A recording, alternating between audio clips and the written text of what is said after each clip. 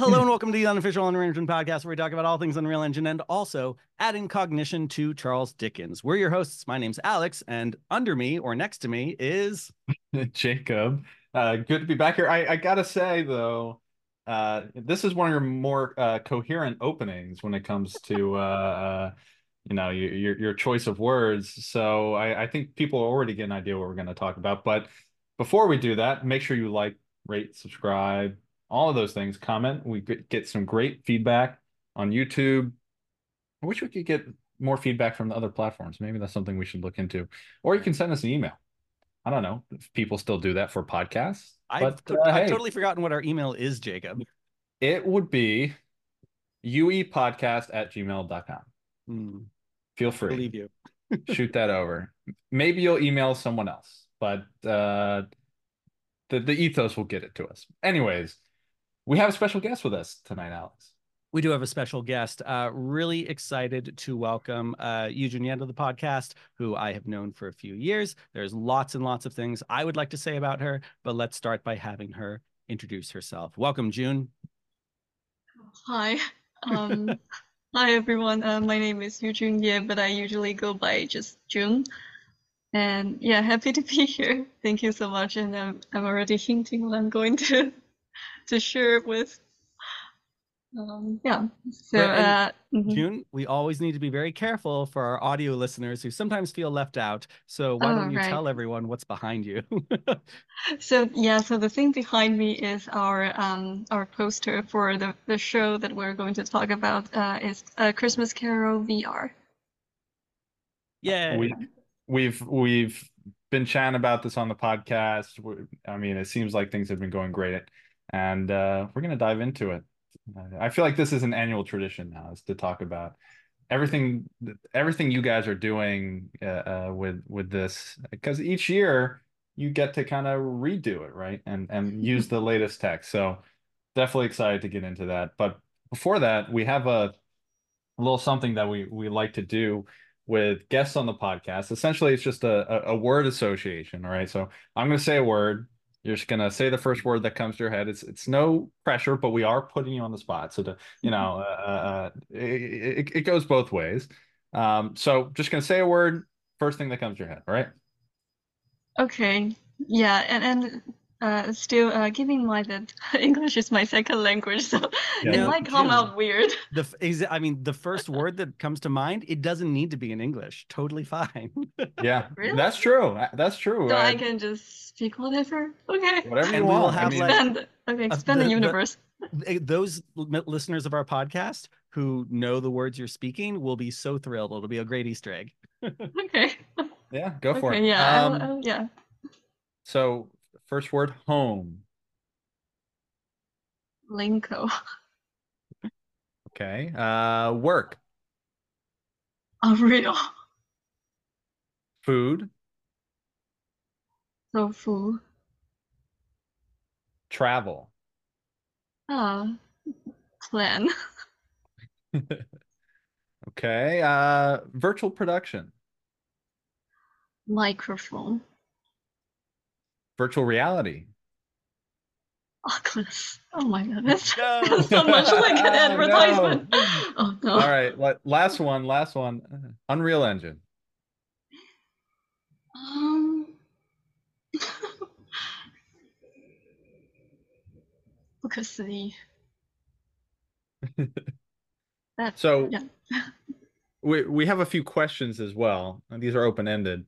Do you drink coffee or tea? Tea. What kind of tea is your favorite? Or how Oh, do you my take it? favorite is oolong. How do I take it? Yeah, Uh, like the British have a ritual around it. I'm not a tea person, so I don't really know, to be um, honest. But You ever how put do you milk in prepare your your tea? tea? I'm a pretty open-minded tea person. I Yeah. always drink tea. Well, I can do it very delicate, or I can just throw a tea bag and leave it be there for 8 hours, and I will still drink that kind of There you water. go. Hey, Still call it tea. it's kind of funny. We've had a lot of folks who have, very what's the word I'm looking for? Very kind of religious coffee routines. But I'm with you that, like, there's different coffee for different times and places, you know. Yeah, I believe in that. Anyways, 7-Eleven coffee. okay, two more questions and then we're gonna get on to the meat here. But what's your favorite time of day? Are you a morning person or a night person? Oh, I like the time before sunset. Ah, okay. And when was when was the last time you laughed and what was it that you laughed at? Um, well, it's a very normal scenario. I just laughed on the meme. At a meme? Yeah. Yeah. Do you remember what the meme was? Yeah, what was the meme? It's something with a cat. Classic. Oh, the one recently I'm really into one series of memes. It's about a cat, and the cat's owner turns this cat into various different kind of animals. Just like, because cat can be any shape, and he just kind of cut Ah, it and rotate yeah, it a little bit and makes into dinosaurs and penguins and, yeah. and Oh, stuff. actually, I know exactly what you're talking about. Oh, I I know love it. exactly what you're talking about. I've seen I these know on like someone is going TikTok to say. on TikTok where they like crops the cat into like a T-Rex. Yeah, Yeah, yeah, I've yeah. seen that. Like, I've seen that. That's oh, good. That's good. I like those too. All right.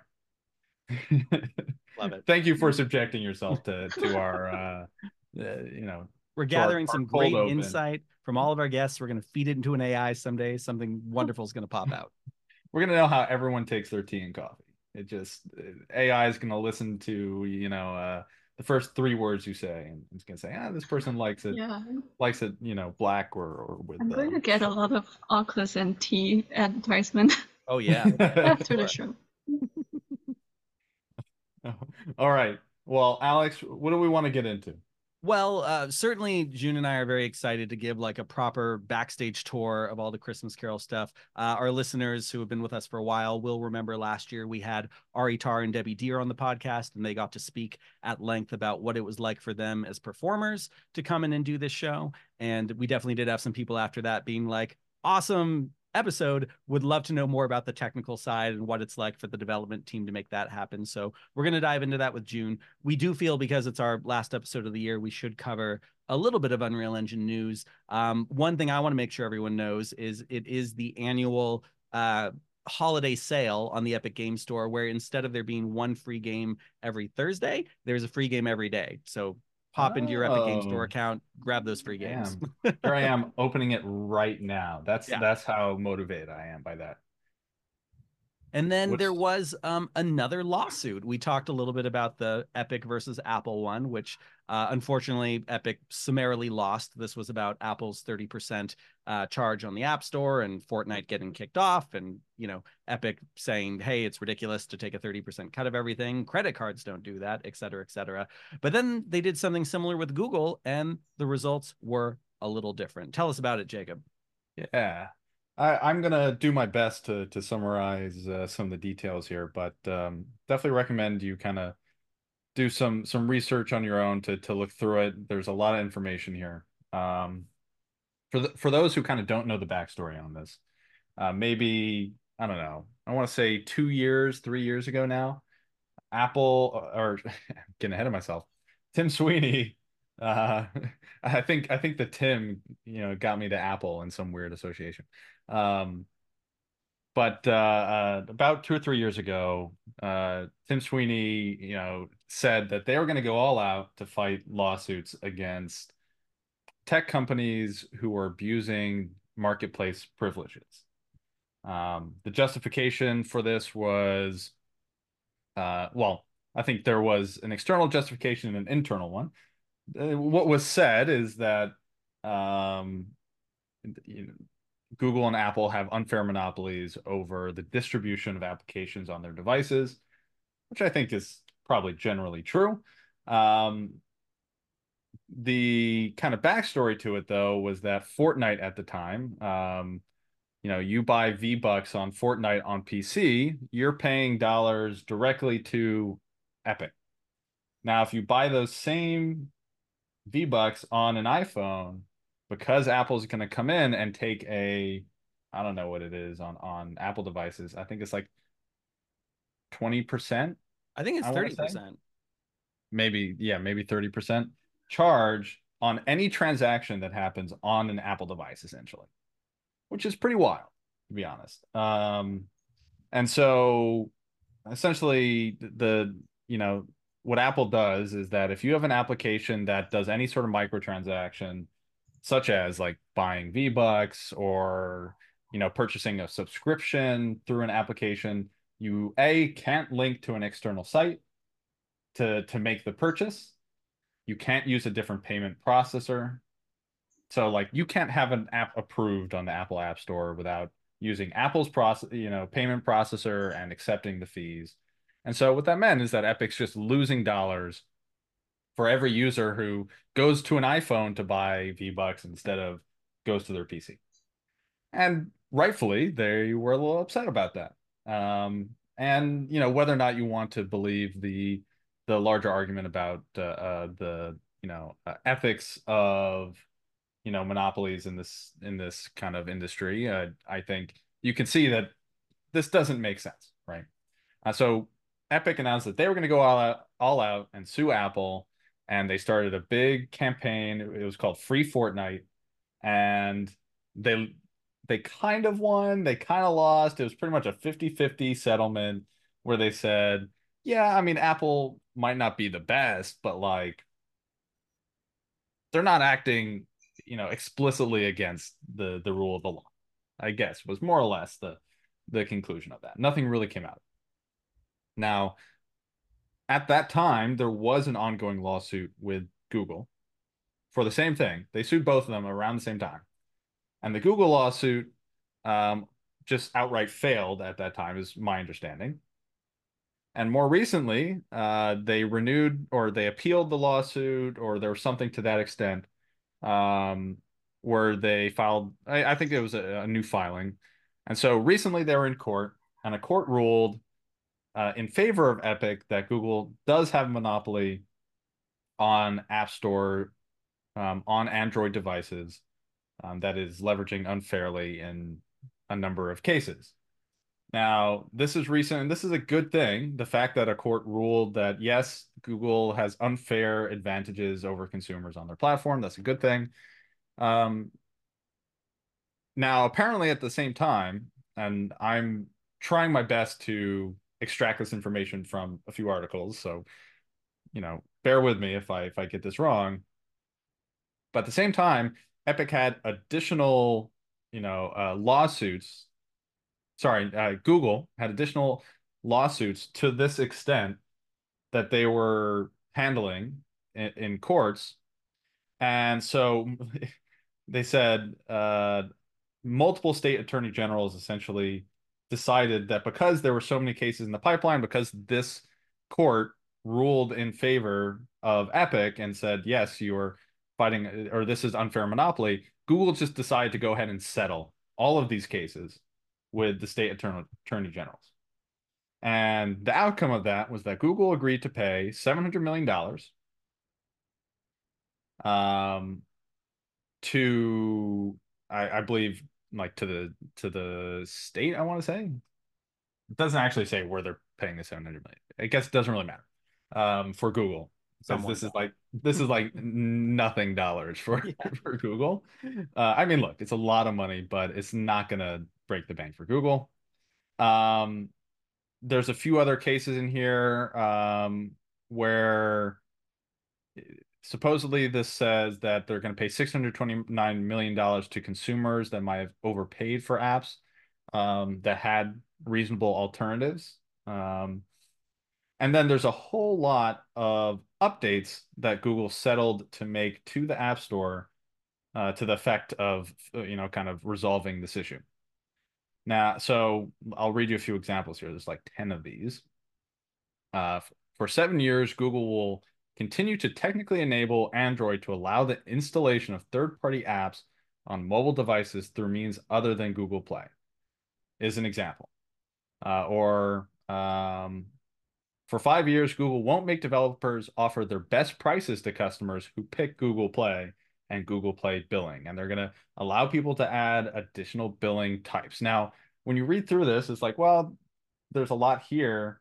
They all have expiration dates, is I guess the biggest takeaway is that like Google agreed to do this for like 5 years in the US only, by the way. Like, so if you're in Europe, well, actually, Europe kind of has way stronger laws about this, and you can argue all day about EU verdicts to this extent. Um, but in the US, essentially, they said for 4 to 5 years, they'll agree to like,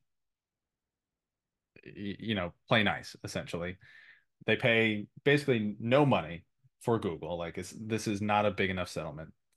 Um, and so like essentially what they're doing is kind of delaying this verdict for another 5 to 6 years before they have to make any permanent changes to the platform or really do anything substantial. Like they'll offer quote unquote alternatives. We don't really know what that means. Now, I think if you're looking at this, it's still a good outcome because it sets a precedent for courts ruling on cases like this.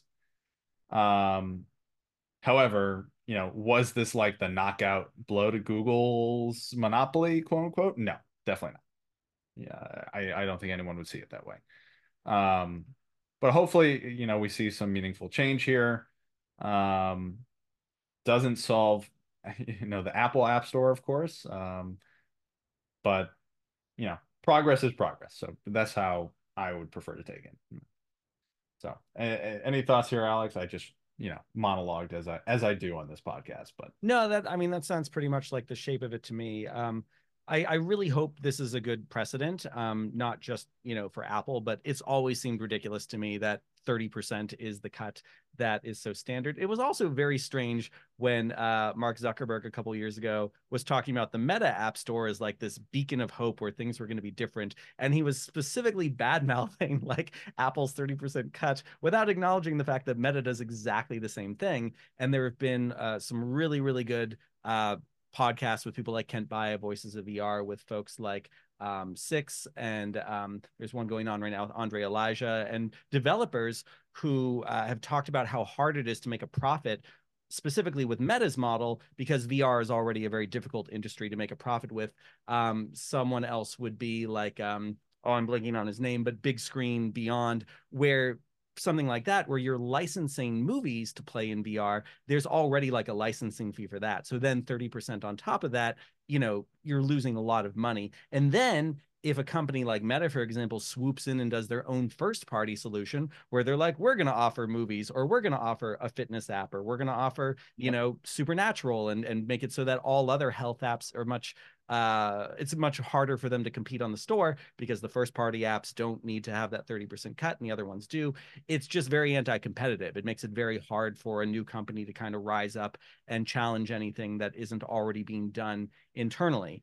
So anything that starts to cut down on that 30% cut, I think, is good for the world and the industry and competition and startups. But we'll see where this goes. Yeah.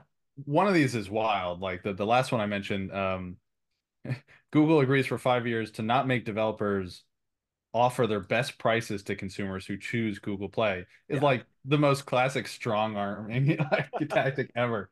Like, yeah, you can use Google Play as long as, it's the best price on Google Play, because if you put it anywhere else, you can't use Google Play. Like that's and Amazon's famous for that too. Like there's a lot of times where Amazon won't let you list physical products at a lower price somewhere else if you're listing it on Amazon as well. Like it's very, strong arm. June, do you have any thoughts on all this craziness? Not really. I mean, it feels like it's a bigger problem with with the whole system. If there is like a better or a healthier system that can exist, it basically will benefit both sides, right? It's not just like the marketing or the platform side will lose if they make a healthier system. It's not like the platform is the only person that I mean, more content basically benefits the platform. So it should be like a win-win situation to have a healthier and more that makes sense. You would think, yeah. And June, of course, June's from Taiwan, where HTC is headquartered, and like I think a lot of us feel like we'd love to see HTC as already an underdog, able to really come up and challenge companies like Meta. They definitely don't have the same number of resources, and there's a lot of extra challenges they have there. And by the way, June, I'm curious, would you say Taiwan in general is very supportive or excited about HTC as a company? How do you think that compares to the perspective in the US? Oh, I think no. Actually, I think, but it's largely not just not. It's not not about the company itself. It's more about the political situation in Taiwan, and HTC's background is more like linked to a sensitive political Gotcha. yeah, Ah, status Yeah. and things. So yeah, people in Taiwan with certain political preferences will either love or hate the company based on that, not based on their product or any of their servers. Interesting. Yeah. that is very interesting. Yeah. Well, on a lighter note, should we talk about some Christmas Carol? Wow, that was a rough transition there. I'm sorry. Look, Smooth. I would have let you have it, but man, you really kind of went all the way on that. Not one of my better segues for sure. but hey, let's talk about Christmas. Um, cool. All right. So just to set this up a little bit, and actually, you know what? I'm really tempted because Zoom just gave me a little pop-up that was like, "Do you want to go live on YouTube with this?" And it's like, "Well, we could, but I have no idea what would happen, so I'm not going to at the moment. Maybe in the middle I'll do it, and I'm not going to tell anyone we're live on YouTube, but it'll at the very least be like a backup recording." Anyways, so let's talk a little bit first about June's involvement in the project because she wasn't just involved for the 2023 production, not just the 2022 production. June has been a part of this since the very beginning. We met in May of 2021. I grabbed her fresh out of architecture school. I'm guessing June probably thought we would mostly be doing architecture projects. And before long, she was being asked to learn Marvelous Designer and do costumes and do motion capture and do all these other things in Unreal. June, do you want to talk a little bit about your time with Christmas Carol over the years?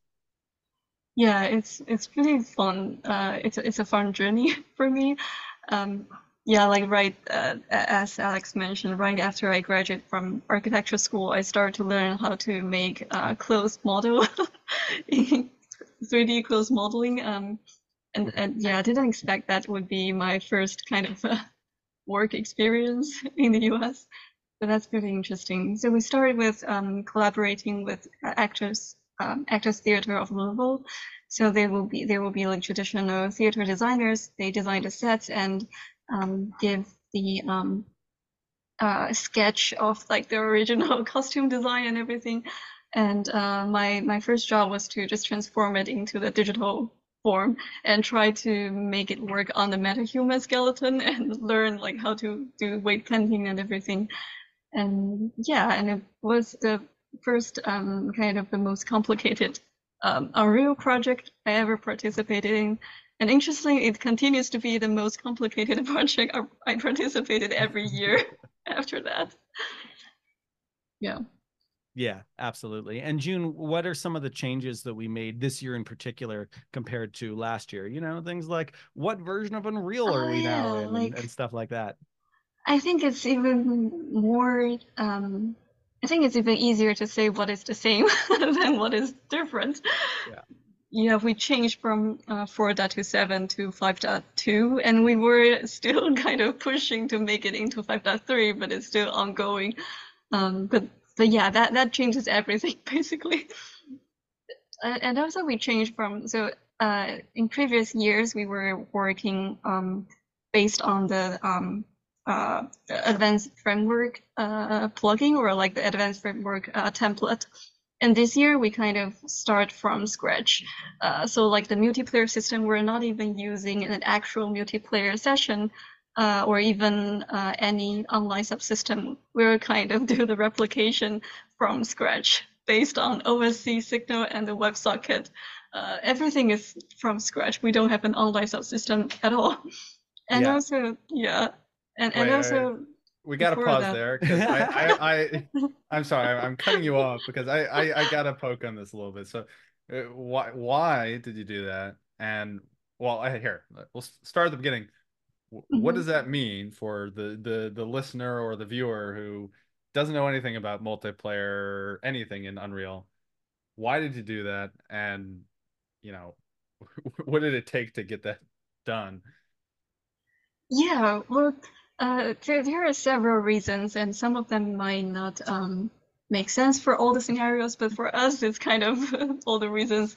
One of the problem is that at first we were trying to work it on a cloud computing core weave, and in our version we call it graphical, and just for some reason it's still unknown. But whenever we try to run that our project on that cloud computing system, if we are doing a traditional multiplayer session, it just have like a 50 to 70% random crash Hmm.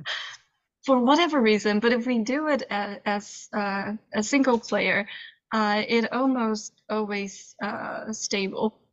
So that I think that's the first biggest issue, just because we couldn't figure out why. And the second is also because when we load from levels to levels, we know that in the traditional multiplayer or the replication system, the host will need to load everything first, and then we will let the client load everything. The client will then like keep up on the host.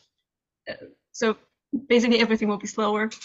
But if everyone is running their own single player session and we just like send a signal from outside of the game to say that, okay, now you are going to go to the next step, things will just go faster. And we kind of, I think also because we are doing multiplayer on our own, so we're very selective of like what are the things we want to replicate and what are the things we don't want.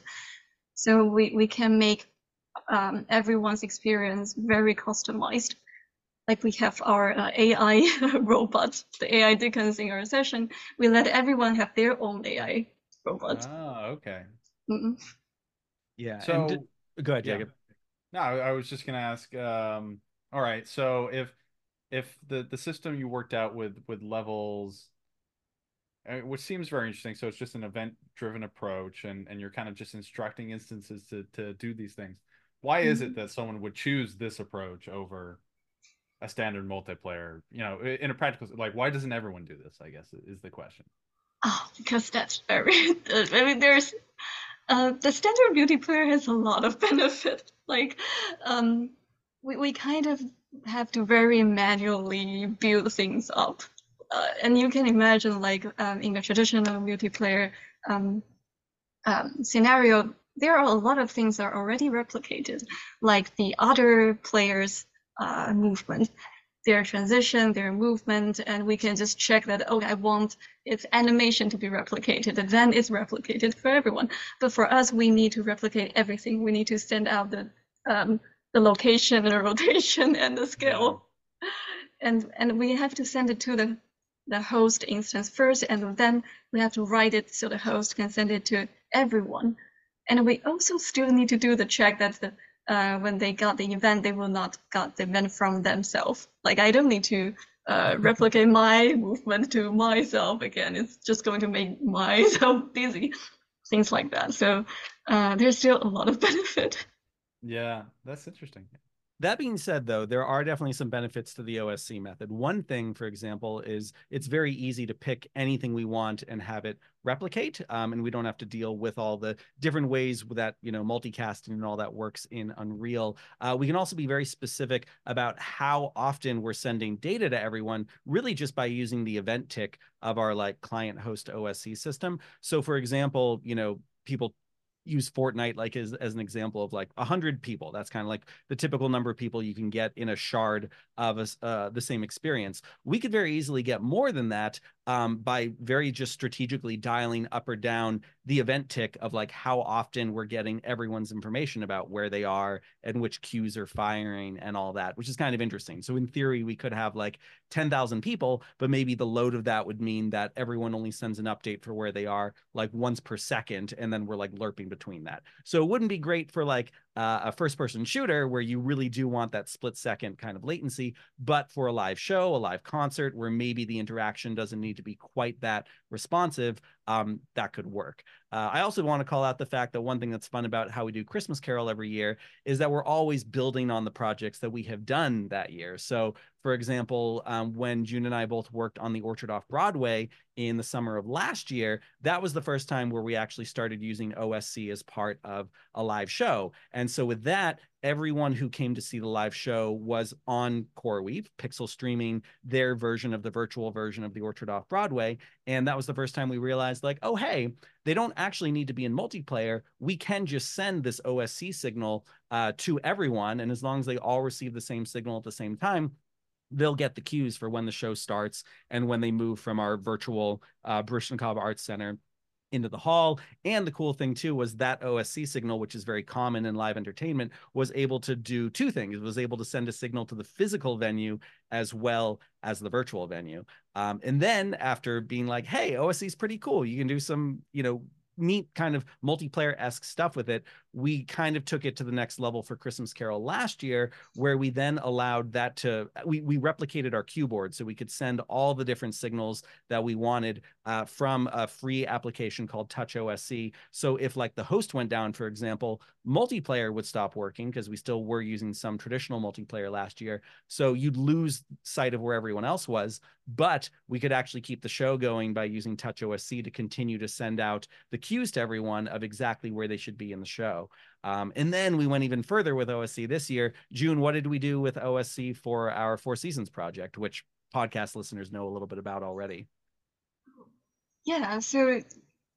So for Four Seasons, we it's kind of our starting point of trying to use OSC to fake the multiplayer experience. So yeah, we use OSC to send the every other player's headset location and rotation to all the other headsets. So basically, we start to fake other pawn or other players in that, and we also use OSC to send out. It's kind of the same, just send out like the host signals for everyone to go to the next location or show a specific, like show the footprint on the floor so everyone know to go there. Yeah, it's basically like a very simplified version of our Christmas Carol OSC multiplayer system. Yeah. Oh, and yeah, a benefit of that is Alex already mentioned it briefly, is that because in a traditional multiplayer session, if the host go down, everyone basically will be kicked out of the session. So, and that is the moment we lose everyone. But in this session, in our current system, if the host crash, everyone will be fine, and we can secretly reboot the host, and we can just adjust the host to be at the like the queue or the status we want it to be, and nobody will notice. That's interesting. So what you're saying is that because the clients are standalone and just receiving events, it just says, hey, I haven't received events, just keeps on going. Yeah. You reboot the host and it's able to start firing those events again, and then all of your other instances just catch on and go from there. Yeah, I think it's also interesting because we are separating our multiplayer signals or into various different little modules. So like our Rococo, our body movement, what is that? The motion capture data is going through a different system called Protocast. So even if the host instance is done, the body animation will continue to go on. And our audio is also not going through the any multiplayer session. It's going through Agora. It's and also a separated audio service. So which we used for the first time for the Orchard. Yes, yeah. So we kind of learned from there that that's an option. So we use that to replicate the voice. So so if server goes down, everything else will just continue to happen. And we can buy some time to fix it, and nobody will notice until the next queue. And we just have to fix the host, come back to life, and then go to the next queue. And for everyone else, it will feel very smooth, just like everyone else was stuck in the air for a moment. But actually, yeah, we don't really care about others that much, so Well, it's fine. but things like Agora could also still keep running. So like this hasn't even Yeah. happened yet this year. But if we really needed like one of the actors or anyone to make an announcement, we have like keyboard keys to like unmute yourself, and someone can say like, "Oh, pardon me, ladies and gentlemen, we have a brief technical difficulty. We'll be back in shortly." So we have that ability even if everyone is like disconnected, which is very nice, just for like keeping everyone on the same page and reducing that audience friction as much as possible. Because when we were using traditional multiplayer, if our server crashed and everyone was kicked out, we would just kind of hope they could come back in. And we did actually have a way to do some audio broadcasts as well, using the pixel streaming methods that we had. But it was like it was so frustrating, particularly because when this project lived in Unreal Engine 4.27, it would take forever. Like the Unreal Editor version of the project would take like 30 minutes to open up, and even the packaged version would take like a few minutes to open, even on our most powerful computers. So it's been really nice being in 5.2 this year, where everything is just much, much, much faster. Yeah, that's very cool. Okay, so I totally cut you off when you're going through your list of changes because I thought that was an interesting point we need to chat about. But let's keep going. Like, what else changed this year? Right.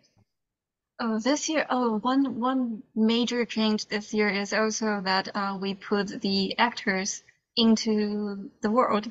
So before that, we have Ari as our main actor. He performs with a motion capture suit and lifelink face. So he's not actually inside the game. He is performing. He can see a screen of himself working 2D on the screen, but he's not like in headset and in the world. But this year we use MetaQuest Pro's facial tracking, so he's actually in the world and he can look from the first person point of view from the characters.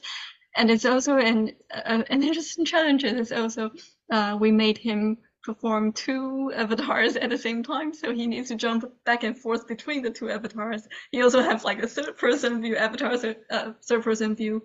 He can perform both avatar at the same time, which is so complicated. I cannot even imagine how it works, but he Yeah, did a great job. you got to try because this is like all I'm seeing in my head is like Gollum, like Yeah, it's a lot like Mm-hmm. that, and I think we're gonna share our screen and do a little bit of a demonstration yeah, of some of this let's do it. stuff. But like, yeah, you have to imagine you're a puppeteer, but you have multiple puppets, and everyone can see you, and that's like another character. And sometimes you're like throwing a black sheet over yourself to make yourself invisible, and like the cognitive load of all the things that Ari has to be doing is really remarkable. So we're always impressed when we're like, "Hey, Ari, we're thinking maybe this thing." And David Gotchfelder, our director, was the one who wanted to try like multiple avatars this year instead of one avatar. And we're always like really willing for Ari to push back and be like, you know what, guys, it sounds cool. That's too much. And to his credit, he hasn't said that yet. So, God knows what we'll come up with next year. But so far, he's handling it all pretty well. Mm-hmm. One thing we did to bring down his cognitive load a little bit this year was AI. So June already alluded to it a little bit, but earlier this year we were doing a project for London Tech Week with Vodafone and Infinite Reality, and this was about using in-world AI to have a metahuman who could speak to you and tell you about a car, and have a car configurator and change the colors and tell you about mileage and all that stuff. And so we got really inspired doing this client work, thinking, okay, how could this also work for theater? And one thing that's definitely been a challenge for our actors in the past has been something like, hey, can you guys actually go into the show like and make sure everyone's okay and talk to them ahead of time before you're in character, and do kind of like this ushering or house management stuff, which like you want actors to really just be able to focus on performing the roles. So the opportunity to say, can we take Ari's voice and capture that with 11 Labs? Can we take all the ways that he performs as Charles Dickens and capture that with in-world AI and add in all this fun information about like Agile Lens and all that? And we've done this live demonstration of our AI Dickens on the podcast for anyone who wants to go back and check that out. But what that's been great for this year is, about 10 minutes before the show starts, we're able to trigger this AI Dickens who comes in, and you can just have a conversation with him. You can speak naturally with your voice or type into a keyboard, and he's aware that he is like a virtual representation of Charles Dickens based on the performance of Ari Tar, and that he's created by Agile Lens. And he can also tell you about his favorite oil lamp from the 1800s. So it's a really trippy experience. How did that feel to you, June, going through that whole process with him? Yeah, that's really fun to chat with AI because I always take too long to chat with him whenever I'm doing like a QA or testing, just stay in that process for way too long. But I think using Ari's voice is really important. Mhm. Before that, how interesting. I mean, the content is interesting, or like the content is the same, but with the robot voice, it just feel like you're talking to a robot. But with I think 11 Lab really did a great job transforming Ari's voice onto the generated content. It feels much more like you're talking to a real person, and just with the mindset that you are actually talking to a robot makes whatever his react always interesting. Yeah, agreed. And it's really trippy the way the training works too. I'll mention briefly that earlier when June and I were doing these experiments, we were both stuck at JFK waiting for a flight all day long. And so we started to dive into things like 11 Labs and training a voice and all that. And we started with a voice that I did, and I just went off in a corner and recorded something. And of course, there was all this background noise from the airport. And what's interesting is that all gets incorporated into the voice. So then when it was generating audio that sounded like me, it also sounded like there was a bunch of people in the background. Similarly, if we took an audio clip of Ari when he bounces between different voices and he's not just playing Dickens, it's weird that you have AI Dickens. He'll be talking and he sounds like Dickens, and suddenly his voice will go very high because it's taking like some information from a little audio clip when he sounded like another character. So it's such a trippy thing to play with. I do want to mention, by the way, too, we are compensating Ari for this. We're not just like stealing his likeness and being like, ha ha, money, money, money. We want to set a good precedent here that anytime you're taking a performer's hard work with, their voice, their likeness, how they've developed a character, that we are paying him for every single show where we're selling tickets and using that. So we hope other companies will do the same. Yeah, very interesting. So what did Ari have to do specifically for this? Nothing. We literally could just go and take like a 90-second clip of him from a previous show or a rehearsal, and that's all we needed to make it sound just like him. It's really crazy. And then there's like places where you put in like sample dialogue, like some of the Victorian language of like, here's the kind of stuff he might say. But it's amazing how easy it is. And by the way, you don't have to be an Unreal Engine for this. Like, you go to the 11 Labs website or in World AI, and you can just start to play with this stuff. It's really remarkable, and I can't believe that we're still so early into this. To imagine where this will be in another year or 5 years is really quite remarkable. Yeah, Yeah. there's a lot of. Oh, sorry. No, I was just gonna agree. Please, I'm sure you have more interesting thoughts than whatever I was going to say. No, yeah, I just want to continue adding on what Alex already mentioned. So there's a lot of fun stuff with training the brain, training AI Dickens's brain, and I think Kevin would probably be the best person to like share his experience up with this. But one very interesting challenge is how to train AI Dickens to not lie. There is an interesting thing that when we asked like when is the next show, and I think his will just start to give random answers like, oh, I Right. know it's today, it's this 8 p.m.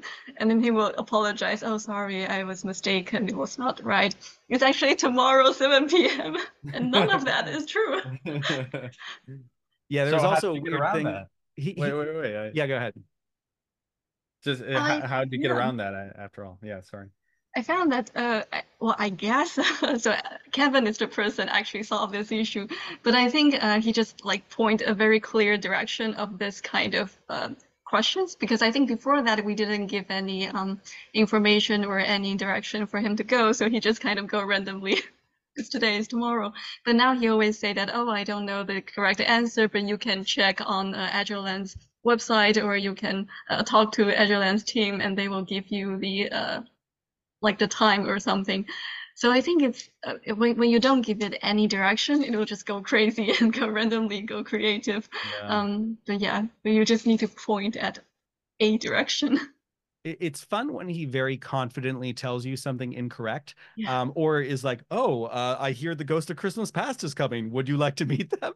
And I'll be like, yes. And he'll be like, oh, they're here right now. And you're like, there's no one there. And he'll be like, oh, the ghost of Christmas past, I'm the ghost of Christmas past. And he'll like change his voice, and you'll be like, why are you doing this? We never gave you any instructions to ever do something like this.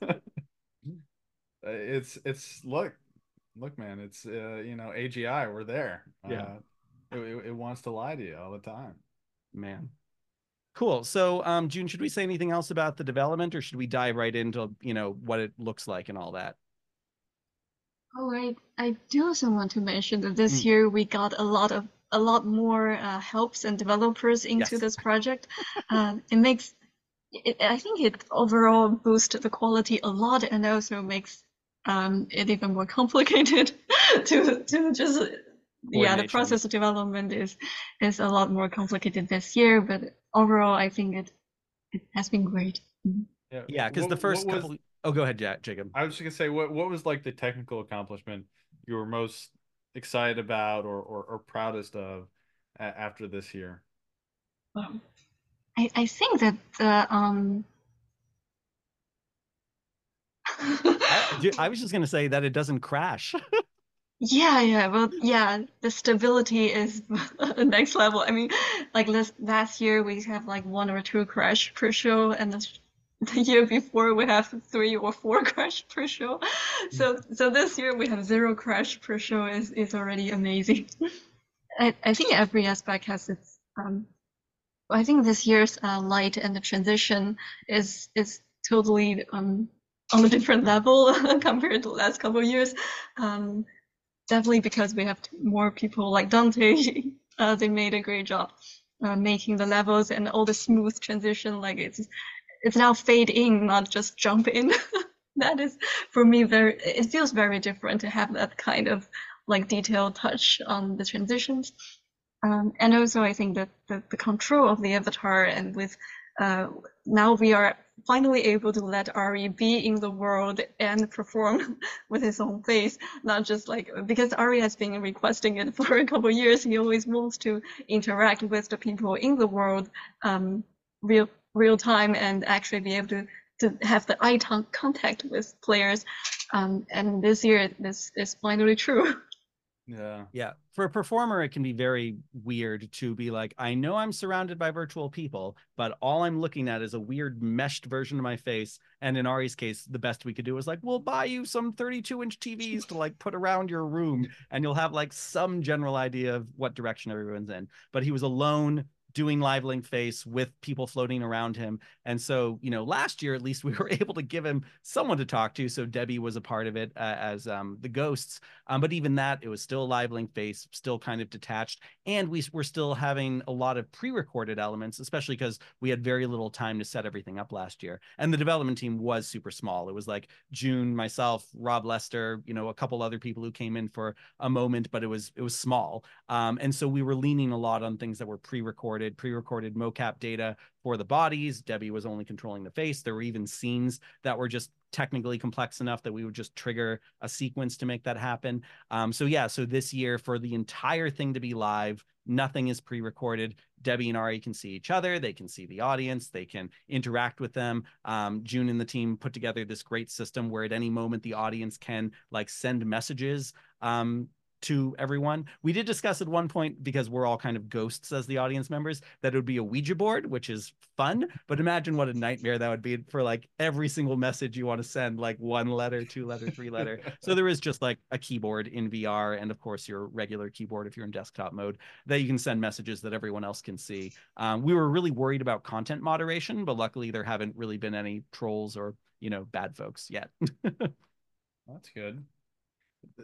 Was that a real concern going into this year? Just given that you were on the marketplace, or because I don't know if we ever shared the conclusion to that saga. Because at one point you were talking about, hey, maybe it will get approved for Epic Games Marketplace, maybe it won't. Do you want to share more about that? Yeah, I'll catch us up a little bit, then I'll have June kind of bring us to the finish line. But we definitely, for those who don't remember what we talked about in previous podcasts, we did submit, basic stuff to the marketplace early on, just to see like, hey, what's the process look like?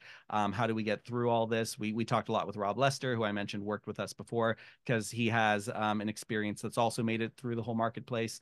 And we realized a little bit late in the process that if we wanted to be able to distribute like a key, for example, and say, hey, anyone who's going to join the show, buy your ticket and you'll get this key, and then you can go to the Epic Game Store and download it, that was actually really complicated. Like we needed needed to get everyone's Epic ID, which is, of course, a long string of numbers. And that was just going to be so much friction that by the time the show started, we were like, it's going to be a lot easier just to do a Google Drive link. The problem with that, of course, is that, it's a few gigabytes. It's not like 20 gigabytes like it was in previous years, but for anyone who doesn't have the fastest internet connection to say, oh, hey, the show's about to start. Ooh, you didn't update to the latest build. Go to Google Drive and download it. We feel bad about that. So the reason we wanted to get on the Epic Game Store and Steam was because of the ability to patch it, and be able to have it only update what needed to be patched and not do the whole thing over again.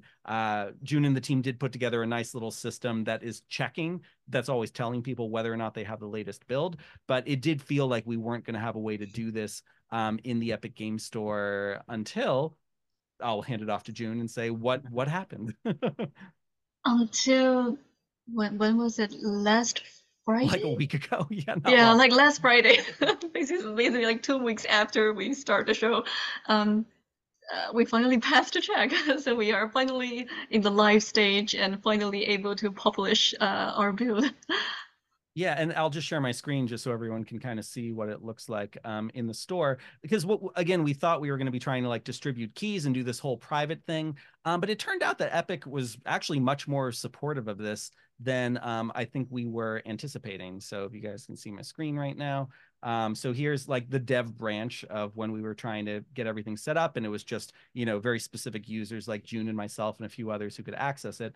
But then once we had everything approved for like this private dev level where everyone could have individual keys, we realized it was actually very easy to then just go and publish it. And whoops, it's actually launching and making it available for everyone. Let me try to come back to where it was. It's so easy now. It launches so easily. Screenshot of you on the front of the page from 3 years ago. Yeah, I know. Yeah, that's very old. The Agile Lens YouTube channel where we're broadcasting all this is mostly just a couple unboxing videos of me from a long time ago. Yes, Charles Dickens, I hear you. Got like the whole project running right now. Okay, I just want to go to the store. Go to store page. Cool. Right. So here's the store page. It's public. Anyone can search for this and find it in the Epic Game Store. We did have to do some finagling with like how the release date worked and all that. But to Epic Games' credit, like no chance this is going to be on Steam. Like we tried to go through that process and it was super complicated. When we submitted this to Epic, they were very thoughtful. Like we were nervous about like, does Epic want like a cut of the ticket sales and all that? They actually commented on it like, hey, it looks like there's a page people need to go to purchase tickets. And we thought, oh, this is the part where they say like they need a 30% cut. They were like, we would recommend that you have a little box in here that says like, here's where you can go to buy tickets. So like they actually were trying to make it easier to create like a little HTML where, you go to the page to do all this stuff, which was very cool. And we were worried about like the AI. Tim Sweeney had already said like, we don't care, it's totally fine. And I also like the fact that when we first submitted this, their response was like, hey, it's a live show. Like, how do we access this? How do we make sure this is approved? And I just decided to say like, yeah, it's a live show. You could come to the live show, or I'm going to give you some instructions on how to pretend you're a stage manager and cycle through all the cues. And here's the script of what the actors are going to say. And like a day later, they're like, cool, thumbs up, approved, which I didn't actually expect. So that was very cool. So there was an actual human that actually had emotions and read what you sent them, is what you're saying. Yeah. Nice. That was cool. I also want to give a shout out to June, who solved the weirdest problem, which was when we finally did get on the Epic Game Store, we found that if you just launched it directly from the Epic Game Store, our whole multiplayer system wasn't working. We couldn't send queues or anything. And so then it's like, oh, so now we're telling people like, okay, you can download it from Google Drive, or you can download it from the Epic Game Store. But if you do download it from the Epic Game Store, you need to find where the actual build is and then click on the exe or one of our batch files. And like that was additional friction. But yeah, June, what did we learn about what happens when you launch directly from the Epic Game Store? Yeah, right. So that was actually a simple problem, but I just didn't realize it has that. So if we launch from Epic Game Store, it actually adds on some just additional launch parameter. It will start with like checking if you are logged in and if you have your app ID and etc. And because we in our game we also use launch parameter to trigger several things like the server IP, like the server port or the OSC port, those kind of things. So my because I didn't expect that launch from Epic Game Store will add those launch parameters. So I only said that if the launch parameter is none, we'll have like default set of launch parameters. And then, or if the launch parameter is something else, then I will specify this and this and this. But because Epic Games Store add their own launch parameter, so there's either none and it's not my launch parameter. So it's just mess up with our IP, our OSC port and system. So noticing that, I just have to remember to make the launch parameter still true if we launch from Epic Games Store. Gotcha. That makes sense. That makes sense. Because if you ever look at like the shortcuts that they install on like your desktop, there's a bunch of stuff in there. But do Yeah. they make you use like are does Epic Games have like requirements against things like or about like having anti-cheat or like any sort of wrapper? Do they make you change your executable in any way to upload it? No, I don't think so. I think it's pretty flexible. And also I tried to upload some batch files, and I was thinking maybe they will block the batch file, or Yeah. like maybe they will block. Oh, and also we have like an additional exe inside, because we use like some Node.js stuff made from Yeah. A10 and with another colleague, Marshall, who And they just let that yeah, fly. There's they like just let it. Just a We are Node.js file to launch it yeah, we're from. even like launch the like an additional batch file to launch an additional Node.js exe from inside the game, and everything just upload and just there. I that's surprising, honestly. I would have Yeah, thought they'd have some pretty crazy scanners yeah, uploading content. But hey, yeah, surprisingly free. well, Cool. did maybe they looked at like the age of your account and stuff like how old was this account, Alex, that everything was uploaded to this that had to factor into this. Yeah. So just to keep chugging along here, June, I don't know if you have the editor pulled up, but I thought we could just show very briefly what the Yeah, I project looks have it. like. You know, especially I know a lot of people who watch the podcast, they are, getting started with Unreal Engine development. And I'm sure a lot of people assume that all Unreal Engine projects from professionals, I guess we're technically professionals, are like super well organized. Everything's very, very clean. And to be fair, we did clean up this project significantly from what it looked like last year and the year before. We did like a big GitHub migration. But just to give a little sense of, what this looks like, just to zoom out a little bit, is there's some things that like only the actors can see that just helps them like position themselves. There's some things only the audience or the crew can see. There's all these different levels that get turned on and off. So we're not using world partition or anything like that. Let me just toggle like a bunch of these on. And we've got a whole queue system that Josie masterminded for putting together how we like move from one spot to another. And then we also started to play with a lot of things that only turn on and off like at different quality levels. A big change this year is this is the first time where we actually let people download the experience locally. Whereas in the past we did everything through pixel streaming and cloud XR. So it's like, we're going to put everyone on RTX A6000s. Whereas now it's like, okay, what if someone downloads this and they only have GTX 1070? Like, can we get the quality settings to where they need to be? By the way, there is a benchmark system in Unreal that we had very high hopes for because it runs like a benchmark test to figure out how powerful your computer is. I think we've got this in our persistent level here. And what I learned actually very recently was that the benchmark test, here's a fun look at our spaghetti code and our persistent level. The Oh. benchmark test that runs here, it's called Run Hardware Benchmark. It's actually a very old node that goes back to like a mid version of Unreal Engine 4. And so it's not actually looking at what's in your scene. It just does like a test to like give a score to your CPU and GPU. And the work scale is kind of like the precision level. And then the score is really based on what the state of GPU and CPU hardware was back in like 2015 or something like that.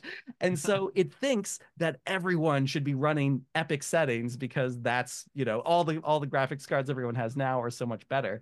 So, in theory, this is great. It's like run hardware benchmark, apply the benchmark results, etc. And then, here's the results everyone's in, here's the scalability, but it actually does end up being more complicated than that.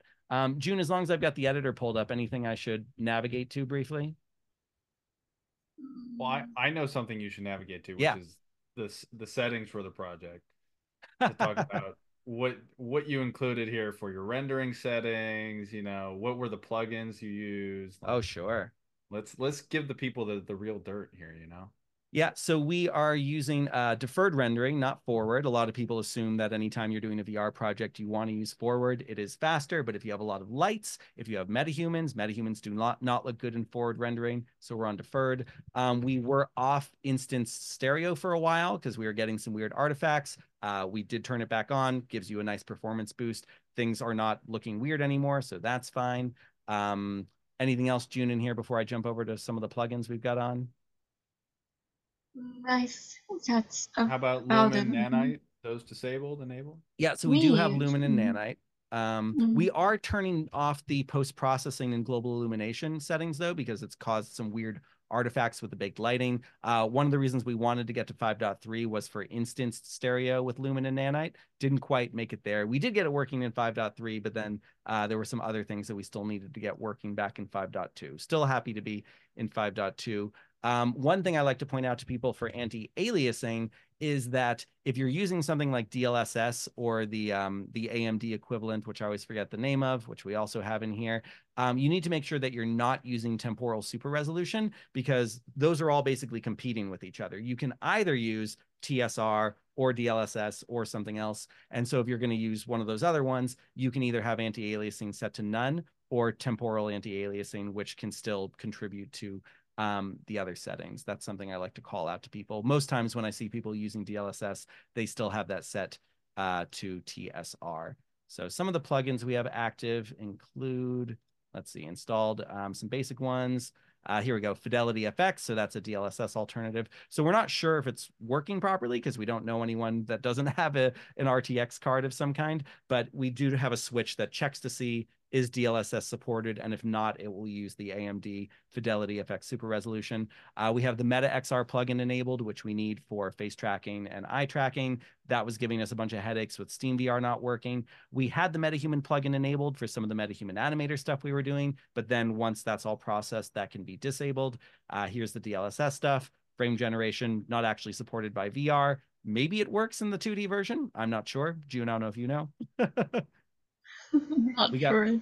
Yeah, we have Rococo. Also worth noting that June and the team put together a really good, we call it emergency mode. So if Rococo goes down, because it's a very fragile motion capture suit, Ari at any given moment can switch back over into, IK with the controllers and the head and all that. We've been waiting for a long time for Meta to update the movement SDK.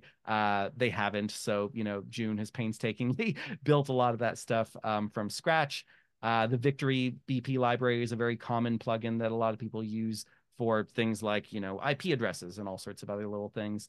Vive OpenXR, June recently enabled to see if that would help us with SteamVR things. Runtime data Yep. table. Yeah, we Go ahead. use that to just grab information from Google Sheet. So we can update our next show to the countdown clock of our next show, and also the latest version of the current build. That's pretty interesting. Wait. So what information is coming from Google Sheets? Yeah, Yeah. we just I'm use sorry. that. You're like, your database is Google Sheets and you're pulling Yeah. from. Oh, that's insane. Okay, wait. So what's in Google Sheets? We have. I'm Yeah, sorry, we you can't get can away show with this that. one.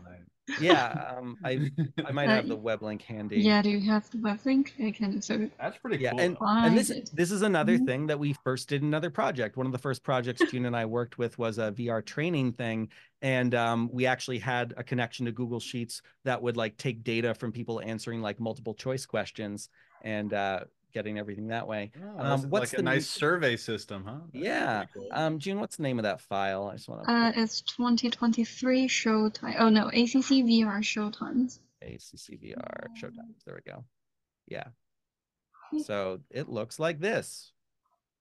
Here you go, hackers. If you want to get into this file, you can screw up all sorts of fun things. Oh wow. Yeah, it's basically just and also Marshall is still the person who made the system. But we first started to use the data something runtime plugin when we were doing 4 seasons.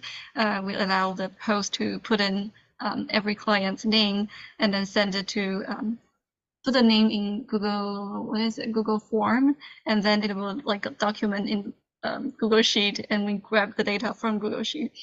And before we use this plugin, I think a thing that worth mentioning is that before that, Marshall was using the default plugin. I think it's like HTTP Oh, something. yeah. The Unreal official plugin. But if we use that plugin, it will always crash our build. I think it was Oh yeah, HTTP I've Blueprint. used this one. Yeah. Yeah, I think that's it. HTTP Blueprint. Yeah, that is going to crash the build. So don't use that. Yeah, fun stuff. Mm. And so what you're seeing in that Google Sheet, so down here in the lobby, by the way, great Vertex animated people from Dante. Good job, Dante. Before we actually had more metahumans, which was kind of heavy. This is simpler and cooler. So if I turn off some of the things in here, boop, boop, boop, boop, boop. Oh, I forgot that it's like manual visibility, hide selected. Let's turn back on the Dickens house. So everything you're seeing in that Google Sheet, we access for the show times, which is in a couple spots like here. So this says when the next show is going to be. There's another one over there. And then there's a thing up here that accesses the version in the Google Sheet, compares it against the version you have, and will tell you if you need to update. Thankfully, in the Epic Games Launcher, it does it automatically. But for anyone who is downloading from Google Drive, it will tell them if they don't have the latest build. That's pretty fascinating. I got to say, so like this versus, especially for this use case where it's stuff that you're going to be manually editing a lot. You're not going to it doesn't make necessarily sense to build a UI around this, right? To not have to deal with a normal database and just use a spreadsheet. Yeah. Honestly, like that's pretty cool. You know, the programmer in me, you know, hates it, but the logic part of me loves it. So I can appreciate it. Yeah, there's so many hoops that we've jumped through to like not have to deal with AWS and like dedicated servers and all these Yeah. traditional things that people would have, Firebase and whatnot. So you know, anytime we can just be like, oh, a Google Doc, cool. What's the link? Here you go.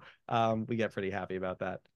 We also have a nice corner here, by the way. It's not quite an Easter egg, but some of the other Agile Lens theater projects over there. Ari Tar in the first year had set up some cool little plaques of some of the VR technology that was around when Charles Dickens was around, like wonderscopes and stereoscopes. And these are actual, I forget the term for these slides that would be projected. Magic lanterns. Magic lantern. Thank you so much, Jacob. Perfect.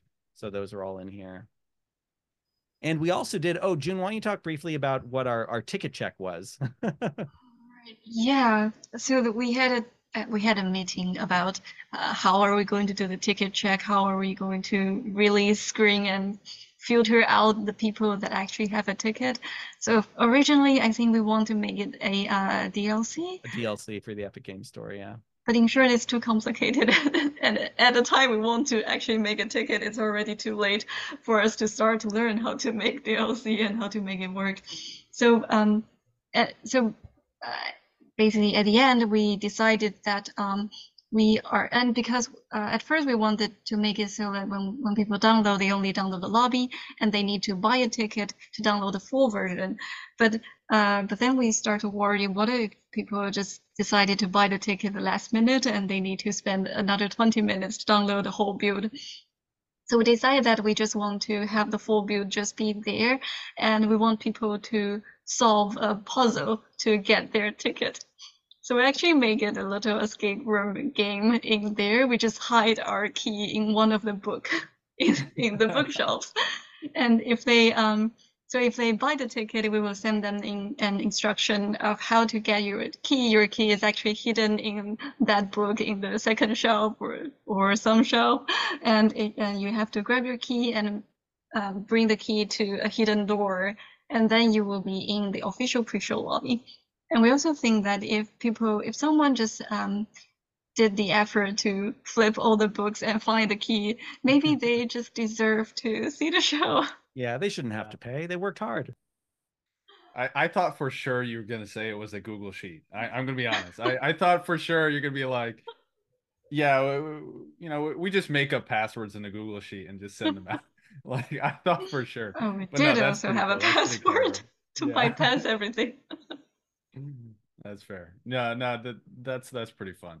Well, you're kind of leaking this though. We got to make sure this doesn't come out until after the last show, right? When is the last show Well, out? We have a 7 p.m. show Eastern Standard Time tomorrow, then a 10 p.m. Eastern Standard Time show Saturday, and then Sunday will be an all day long pre-recorded live stream. So that's Christmas Eve, of course. So we'll have, you know, selections of our favorite streams. Maybe there will be a little bonus Easter egg in there of something from years past. And yeah, we hope a lot of people come. We did decide to make the tickets free for the final 2 shows because we went with a season pass model with the idea being we wanted people to support kind of the development, almost like an early access thing for how the show would evolve over the course of December. But now that the show's kind of reached its final form, I say that knowing that June and I are still adding a bunch of things to the GitHub in prep for tomorrow. We thought we just want as many people to see this as possible. And it's a nice kind of Christmas present to the world for everyone to see everyone's hard work. So yeah, we hope everyone comes and checks it out. I also thought I could show a little bit of what this looks like when you first come in. So June, why don't you narrate us through this a little bit and I'll just kind of do it. Oh yeah, so the first thing that happened in front of you would be to set your own name. So yeah, like that. And then you will see on the easel is the instruction and welcome menu, and on the left-hand side is the little mirror-like thing that will be the look of your avatar, and it will be the same thing other people sees you. There are different colors, and yeah, you can send out message. It will be like a little message box in front of you. And when you're saying something, you will be bright yellow, just so everyone else know you're saying something. Yeah, and on the left easel is the instruction of the non-VR users. But if you join in VR, that will be the VR instruction. Also, I think so if you're a non-ticketed user, I think this build is running on a crew rehearsal batch file, so the deacons didn't say anything. Oh, he did But if actually you, know. Yeah, oh, he did? was a little loud. So here, let me do a quick here's a fun shortcut. Restart level will actually restart your game. And we do have this in a development build, not a shipping build. So anyone who actually wants to go enter a bunch of CVARs, you're more than welcome to. So here he is. Yeah, so yeah, we have this welcome pre-recorded Dickens. He's going to do a short introduction of this show, and will encourage you to buy the ticket. Yeah, and this is done by Ari and through MetaHuman Animator, I believe. Yeah. After he finished the talk, his head will actually continue to track you. Because it'll just look at you. Just a little creepy. Just a little bit. Good to know he's watching. So here's the information about the next show over there. And then, you know, because we're pretty much letting everyone come into these final 2 shows. So the escape room thing we mentioned is we tell people to come up, open the book here. You can open the other books as well if you want to. You know, nothing in there. But here's the key. You grab the key, comes over to you. And then, oh, look, a door has appeared with the Marley knocker. And so you go over and you put it in his mouth. And then it brings you into the actual pre-show lobby. And then you're ready for the actual show. Congratulations, you're in the official pre-show lobby. Very cool. And then, yeah, go ahead, Talk Jacob. to AI Dickens, do you just like... Ooh, June, can you cue that? Yeah. Yeah. So June has a host build going, so she can actually make things happen. And we'll definitely want to do a screen share where we can also show what some of the behind the scenes stuff looks like as well. Okay, so first one. Okay, the next one is going to show AI Dickens. I wonder if he can hear me. Oh, yes, he can. Of course, my dear. Charles, do you know what podcasts are? I'll read his line so people can hear it. Yes, Yes, I'm familiar with podcasts. glad to hear that, my dear. I'm glad to hear that, my dear.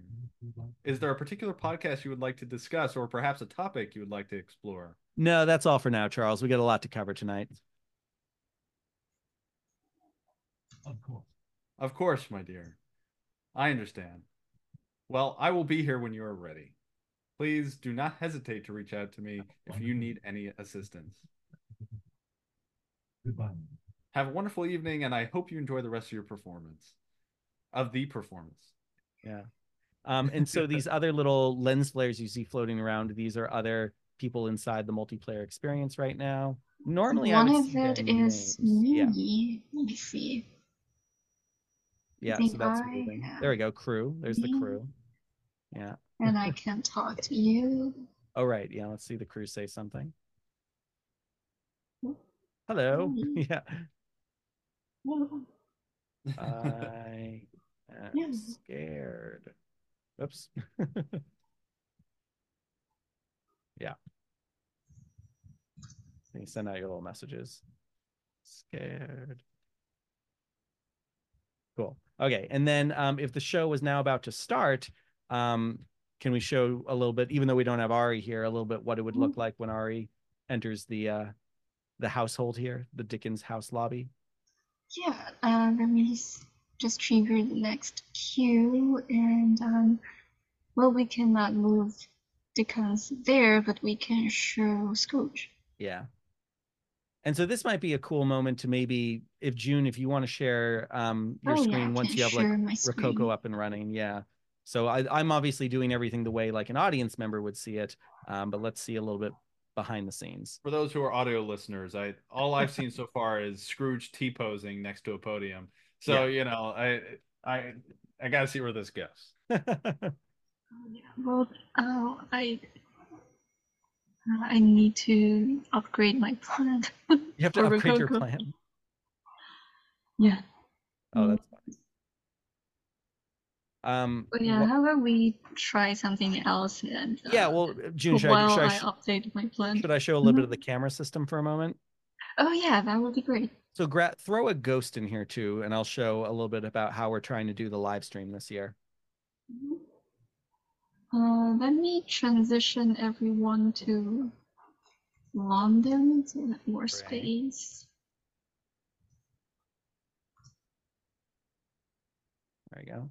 And So I will show the ghost.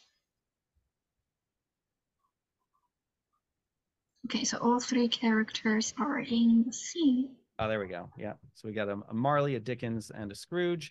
And so the camera system is something I started to work on last year, but really just ran out of time for, because I always feel bad when people are like, oh, I'd love to see the show. I don't have a VR headset. I don't feel comfortable with pixel streaming or, any of the interactive things. And, even for just like my mom, like I want to make it easy for them to watch the show. So we wanted to set up an easy way to jump to different cameras. And here's a fun thing. Even though we do have a specific set of launch parameters for Carlos Austin, who's editing everything on the fly, anyone, if they hit the caps locks key, even just in your regular show, this will put you in a camera mode where the number keys 1 through 9 and then also 0, as well as RTY, will jump you to different camera angles. So if I press the 1 key, we'll get this wide shot of Scrooge. The equivalent would be 6, which would be kind of the wide shot of our ghost. 2 is a little bit closer, right? And then 3 becomes kind of an interesting over the shoulder shot. So we're doing all this based on bones and like where bone locations are and jumping to different locations. Oh, there we go. We got a little bit of So this all changes as the scene progresses. Exactly. So it's finding the different bone locations and then doing everything relative to their bones.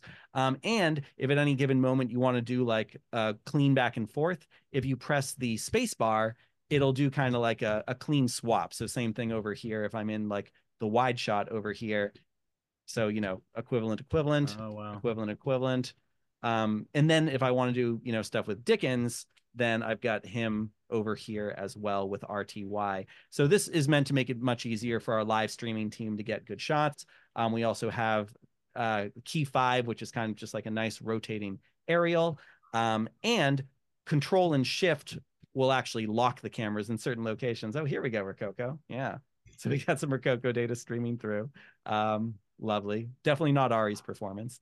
And the VCam stuff is cool. So VCam, for those who don't know, is something that runs typically for, virtual production shoots. It's a way to take like a phone and then treat it as an actual camera, and it only runs in the editor. So next to me, I have a laptop that is running the editor and has VCam open.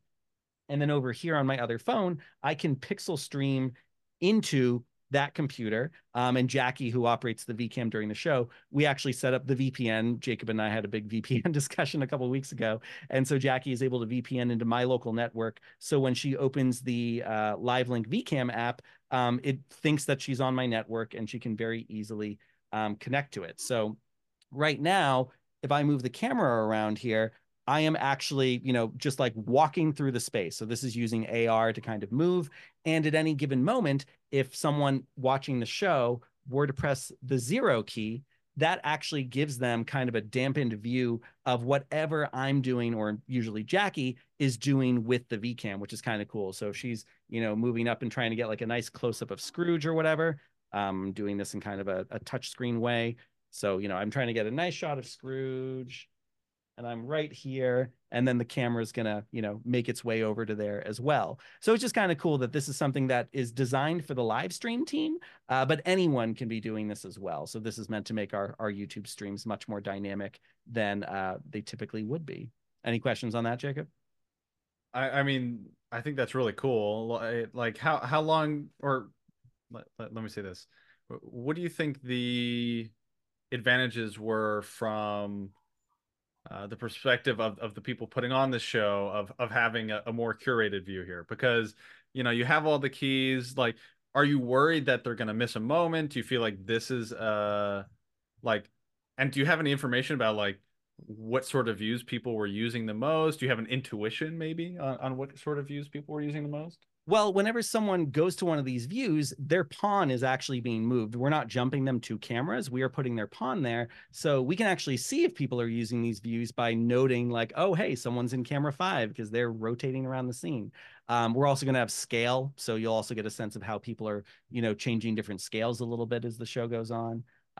Yeah, that's all a very fun way, I think, to experience a show. Also, if you don't like, there's times where you got to cover some ground. And if Ari's like, this way, everyone, and you got to go for a walk. And if you're not the kind of person who wants to use WASD or an Xbox controller, just knowing that at any given moment, you can like snap right over to, where Scrooge is or something is definitely handy. So as you can see here, even though Scrooge is moving around, we're getting kind of this dampened view that moves with him.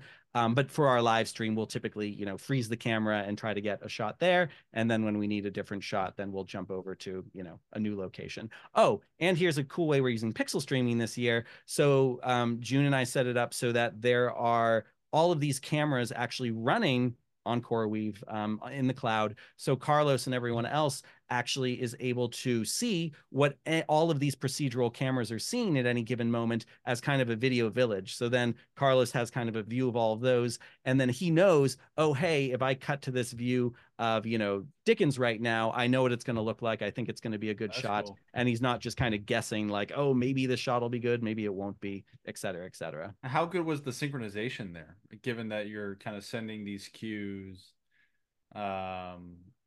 separately to each client? Good. I don't think anyone's felt like they've been lagging or the latency has been perceivable, right, Jim? Yeah, that's pretty real time. Yeah. The only problem is the internet, Right. I think. Yeah, That's a lot always of the people problem. think they have more stable internet than they do, when really it's like a lot of spikes and dropped signals and that kind of stuff. Yep. June, do you have a good backstage view to share? Yeah. Let me share my screen. If I can this optimize. There we go. Yeah. Yeah. On the right hand side here, this is the host build, but we actually make it just the same as a client build, more because it's easier for debugging. So we just need like one host view to to check everything is working. So in host here, we actually is able to see like how many client audiences we have right now. And yeah, and we are also counting like how many non-VR player has joined and how many VR player has joined. And on the left side here is our crew build, which is the stage manager build. So we know that we are currently in, say, the queue number 3. So if I hit spacebar, I can load the next queue, and hit it again, it will trigger it. And I can do some like emergency control things, like I can hide Dickens. So you can see that for the general, for audiences, Dickens is hidden, but for the crew, we can still see where Dickens is, and it will just have like a big sign saying hidden. I personally like the big red button on your screen that says "Show is finished." Kick everyone Yeah. out. That's a good, and even better one that says "Ari emergency." Please, Yeah. you got to give me some backstory there. Yeah. So our emergency is going to be hit once Rococo is done. So because Rococo just likes to randomly lose an arm or lose a leg or just randomly likes to crash. So when that happens, we will hit RE emergency, and we will change to use the IK control. So we'll just go back to controller and headset. And so yeah, but we can swap between emergency and non-emergency. Nice. You also can see, Jacob, that we're very concerned about trolls, and so we have like blocking IP addresses and all sorts of stuff. Like just in case someone's trying to ruin the show, we have something we can do. Like now, I just blocked Alex. Oh no! Oh, nice. Oh, June. Oh, that's cool. So, like the moderation stuff is definitely very cool, and not the kind of thing you would get out of a normal multiplayer system, I would guess. Yeah. We probably will be able to have it on the normal multiplayer system, but I guess it will have to go through the same like hands-on modification to build the system. Yeah, that's very cool. Things like we have the emergency control to make Dickens back to stage center, or Debbie back to stage center. Yeah, because in both VR and in a Rococo suit, you do often have to deal with drift, where like the performer hasn't moved, but their body just starts to go to the wrong place. And the show is blocked, just like a real theater performance, where it's like, you know, Ari starts here and he takes 5 steps forward and Debbie turns and they're facing each other. And if they are too far off from that, it changes a lot of things, especially for things like our camera people who are counting on like, I really like the angle where you see Ari and then the door knocker and then all that kind of stuff happening all at the same time. Yeah. And last thing is we have different actor for Gabby and so I'm curious with Ari's system where you mentioned he's like going back and forth between multiple characters. How are you doing that behind the scenes to like actually map his voice and motion so that it doesn't become jarring? Yeah, we're still figuring out how to do the spatial audio. So we actually are just broadcasting his audio in a non-spatial way. It's just like the general 2D audio for Ari. As for the animation, we have the thing. So actually, Ari's pawn is the same pawn as everyone else's pawn, and we were just attaching his pawn to different head location on Dickens and on Scrooge, or so on a third point of view. Would the character he's not part of just switch to IK? Is that, or like a fixed animation? Yes, that's it. Oh yeah, because we're okay. None of us are in our review, so it's hard to show. But yeah, so when Ari is in Dickens, Scrooge will be freeze to his last pose. Okay. We have some discussion about like how if we want to make it fall back to an idle animation, or we want it to fall back to just like freeze. And because I think at first we tried the idle animation, but it's kind of weird that when Scrooge is doing something and when he jumps back to Dickens, Scrooge will just quickly stand up and lerp into idle animation. Well, yeah, it's more because if we want to make it beautiful, it's too much work to to do like 30 different idle animation. Jacob, so we just fall back to freeze. Yeah, Jacob, are you familiar with the improv game called Freeze? No. So this used to be on things like Whose Line Is It Anyway? And everyone who's ever done improv in like college or whatever, there's a game where you're doing a scene and then usually two people, and then someone else will yell freeze, and both characters will freeze their position, and then someone else will go and tap someone on the shoulder, assumes the same position, and now what was oh my god you're going to kill me is like now we're going to go in for a big hug or something like that. So then you change the scene. So there's a little bit of that Ari uses here, because as he jumps back and forth between the characters, they will freeze in the last position that he left them in, and he'll do that for these very tender moments sometimes where Dickens is pretending to be Belle and the hand is reaching out and Scrooge goes and like touches the hand. And so Ari has to set all of this up as he jumps between the different characters. June, should I try launching either as Debbie or Ari just to show a little bit what that looks like? Yeah, it will be fun. I think either will work. If you're going to jumping as Ari, I will stop the Rococo animation, so you will won't be yeah, moving. let me try. Although we can watch it freak out and fight for a second. Hit the RA emergency. Yeah. Yeah. So one thing we do a lot of in Unreal Engine, which I wish I learned about a lot earlier, is using batch files. So if you've got a bunch of different variables and parameters in like your game instance, then you can have a batch file that calls on all of those and says like, we are doing a rehearsal right now. So skip past like all the ticket checks. This person is going to be launching with these quality settings, or as an actor or as a crew member. And so, you can create a batch file just with a simple notepad kind of setup. And I think I did show a little bit of that stuff when we were talking about pixel streaming the other week. But it's a really useful way to make sure Unreal Engine is launching a build exactly the way you want it to. Yeah, we can show it briefly. It's a little secret. So we just use things like actor equals to true, and use something to change the port, and specify like this player will be client or host, and if this build is going to be Ari, things like that. Okay. Yeah. So yeah, I set it to be the emergency mode. So now if you're jumping, you should be able to control the avatar with controllers. Okay. I might be in a weird wonky build because it's not launching at the moment. Let me try. Oh, here it goes. Whoop, nope. No, it's not. Let me try again. Launchy, launchy, launch. Oh, actually, I can try to launch as Debbie. Yeah, go ahead.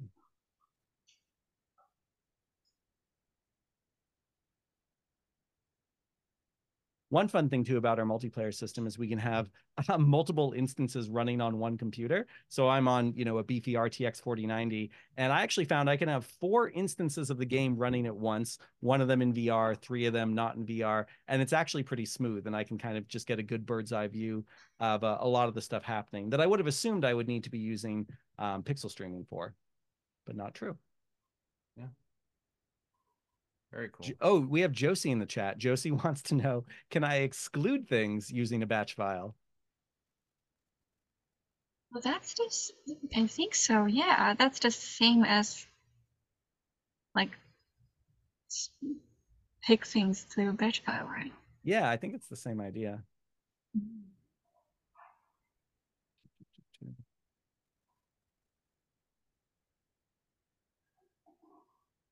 I think what actually happened on my end is my Airlink broke. There's so many hoops we jump through for this stuff, and it's so easy for like one thing to break. We had a weird thing where Ari put on the MetaQuest Pro, and it was like, oh, his controllers aren't tracking now. He didn't do anything wrong. It just, an update from Meta or some weird little firmware problem is suddenly just making it so the controllers don't work. So you also had a lot of fun with Steam VR. Yes, Steam VR has been a nightmare because we know so many people, of course, who have a Valve Index or Vive or I was testing with a Vario XR3 over here, which not many people have, but we want, of course, this to work on as many headsets as possible. And we were getting crashes and black screens, and it seemed like one thing we started to do a week ago was try to translate all the OSC face data, eye and mouth tracking data, because that would actually allow us to disable the Meta XR plugin.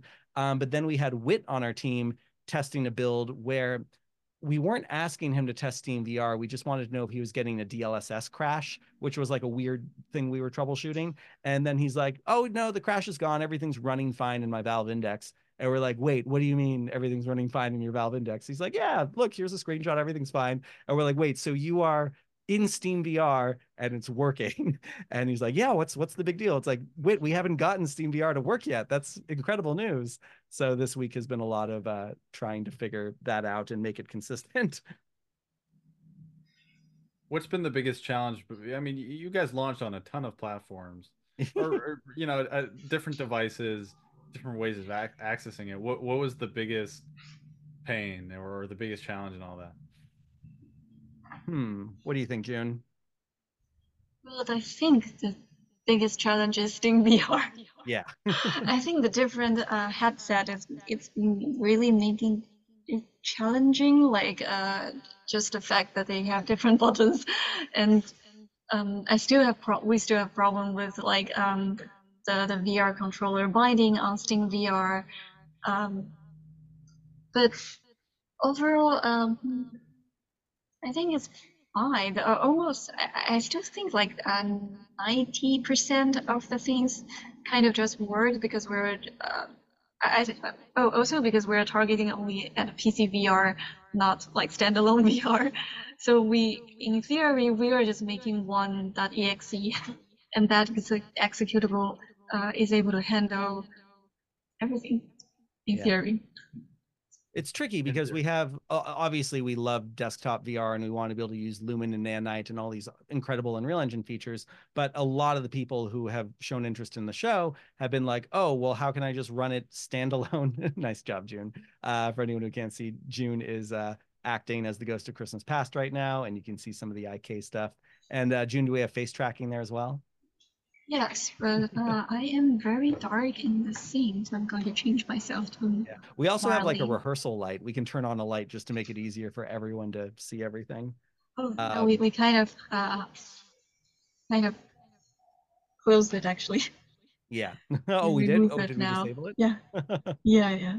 Just... So here's June coming up to the camera as Marley and is waving at us. Our audio here. Yeah.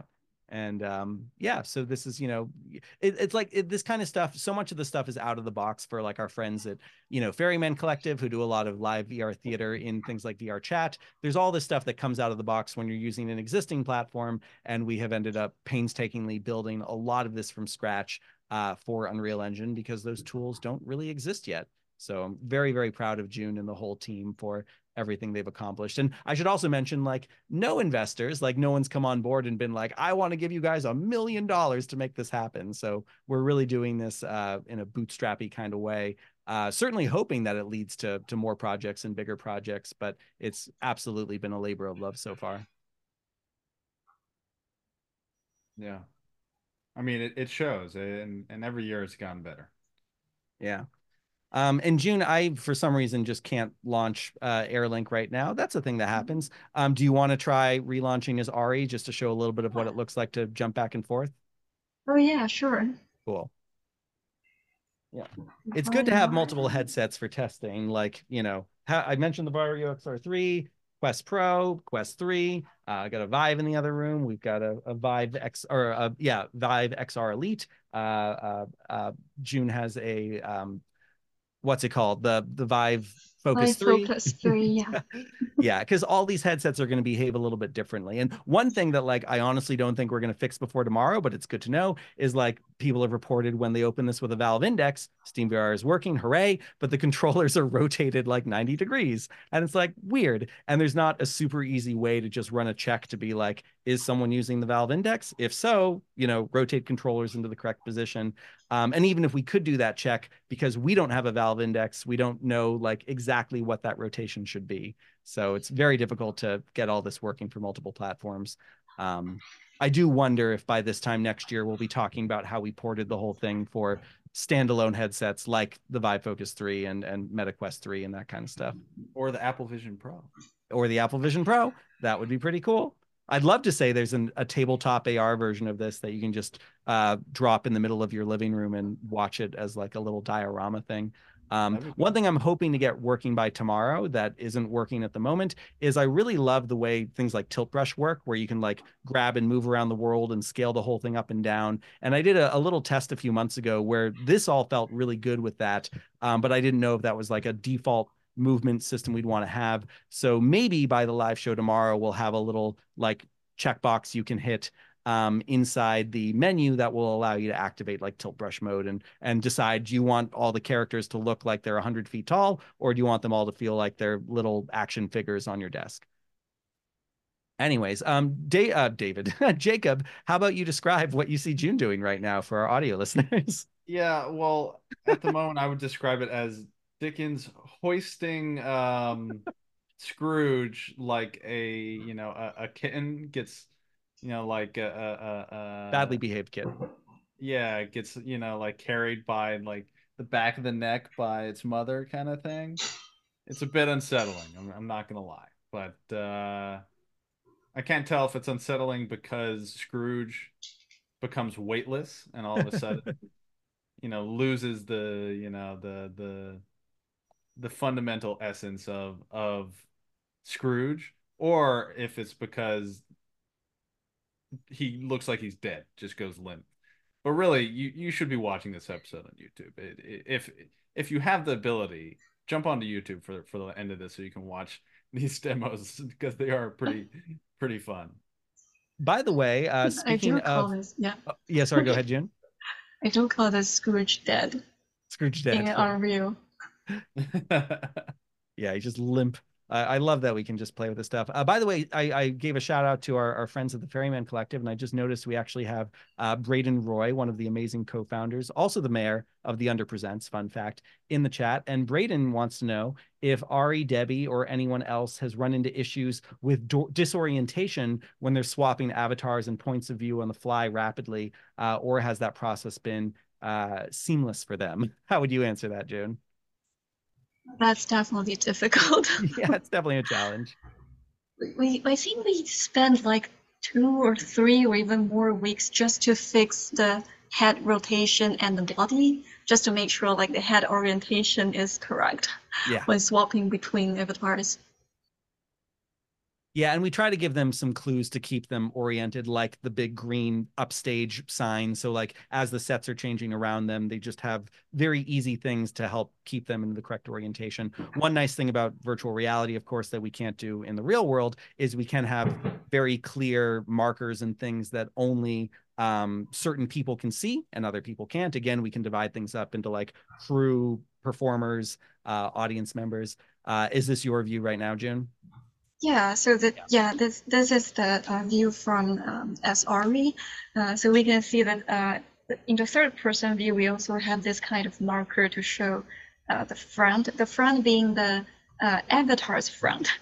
So because I'm actually like in a third person view right now. So if I just rotate 180 degree, well now I cannot show that, but if I hide this, and if I just rotate 180 degree, the content would just be like non-human, not human rotation. Anymore. So yeah, we do this kind of like small diagrams to help with the orientation here and there. Yeah. We did have a lot of fun. We did a demo of this at Unreal Fest, and then also for the real-time conference using Radical AI, which is a markerless mocap solution that just uses a webcam. And we had Ari and Dante giving a bit of a demo of what that looks like. And the answer is very good. We just haven't been able to incorporate it into the experience because of the fact that it doesn't currently work with builds, and there's some other like complexities about getting it all out. But I think we are excited about adding more ways that our performers can do their show, whether it's entirely from within a VR headset or using a webcam or using a motion capture suit. It's nice that there's more and more options that are affordable and easy for a performer to do from the comfort of their living room. Yeah, I'm so frustrated with Meta because some of the IK stuff they have is really, really excellent. And they've brought a lot of it to like Unity. They have not done any of it for Unreal Engine yet. And the stuff that they have done for Unreal Engine has very poor documentation. So, it hurts me to think about how much June and some of the other members of our development team have had to build a bunch of things from scratch that do actually exist. We just haven't been able to access them. Fun little thing too is when Ari jumps back and forth between Scrooge and Dickens, there's kind of this little like spirit Niagara particle effect that we can see there a little bit. Yeah. So if you're watching very closely, you can kind of almost feel like it's Ari's soul jumping between these characters to possess them. It looks like Dickens is about to kiss Scrooge or something. There's like a little bit of a yeah, it's very intimate scene you're showing us. Yeah. So for the past couple of weeks, our Rococo suit has been down, and Ari and Debbie have both been entirely in VR. We did manage to get Ari all the wires he needs to manually repair the Rococo suit himself. And so for Friday and Saturday, hopefully we will be in full body mocap, and you won't just see them standing up the whole time. That'll be fun. Cool. Well, I feel like we're covering a lot of ground here. Jacob, do you have any other questions about this fun monstrosity of a show? No, I mean, I think people should definitely check it out if they haven't. I think it's just exciting to see how much you guys invest in this every year, and to see it, continue to improve, and you're pushing, boundaries in very interesting ways. So definitely people should check it out if they haven't. Or, if you got a nice checkbook, maybe sponsor next year's performance. Look, if you don't want to do the shameless plug, I'll do. Thank you, Jacob. We'll give you a commission for anyone who comes on board and is like, yes, take $12 as a I'll give gracious you donation. Yeah. I'll send you pizza. No. Yeah. But the thing is that it's a fun way for us to take a lot of what we've learned over client work over the year. And the goal really is to be able to say, hey, Ferryman Collective, or folks who, act in other shows and in things like Mozilla Hubs. We were doing stuff with like Onboard XR and WebXR. Other people from other theater companies, whether they are involved in tech or not, we want to be able to give them these tools and have it be as straightforward as possible for them to put on their own shows. And we're just dog fooding it all right now. We're doing it ourselves. And one of our goals for 2024 is to get these hands into the tools of other performers and creators. And for us also to crank out a lot more quick shows that maybe take a week to produce rather than a couple months. So quick question as we kind of close things out here. Given that this is an opportunity for you guys to explore new things inside of Unreal, or try things, for the first time, I'm gonna ask both of you to maybe point to what was the most surprising thing you learned about Unreal Engine in the process of building this year's Christmas game. And June, why don't you start? Unreal is always full of surprises, I think. Most surprising thing. Well, I think that I think the most surprising thing, or maybe it's not a surprise for many people, but for me, I think it's Unreal is actually really flexible, because we kind of Frankenstein a lot of system to build our system, and it's really good to be able to find a plugin that can do OSC and find another plugin that can do WebSocket client, and then find yet another plugin that can do WebSocket server. We are kind of Frankenstein like all these kind of systems and even Google Sheet into our system to make this happen. So quick on that, June, one thing we didn't mention was like one thing we were really nervous about was we thought we were going to have to ask everyone who came to the show to like manually open ports on their router, right, which would have been yeah. a nightmare. But a lot of the logic that the team built that was done for that kind of system using OSC and port forwarding and all that was able to be brought over to like a WebSocket system, which did not need that. Yeah, I mean, none of our team are like very networking experts. We're just kind of try and error and found, oh, this method doesn't require port forwarding. Great. So we're just like trying to make it happen, and then we kind of made it happen. And I really put surprisingly, yeah, it gave us a lot of like flexibility to combine with different systems, I think. Yeah.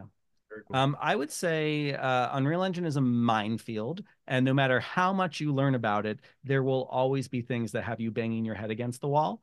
I definitely expected if I had told myself, 8 years ago when I first started using Unreal, that I might spend an entire day trying to get Steam VR to not be a black screen when I'm the only person getting a black screen and no one else is. And then the solution, as like June discovered, was like, oh, you need to uninstall Virtual Desktop and have this particular setting in Steam VR. Like it's this kind of stuff that there's no documentation for this stuff. It's all trial and error, and you either figure it out or you don't, and you find a workaround.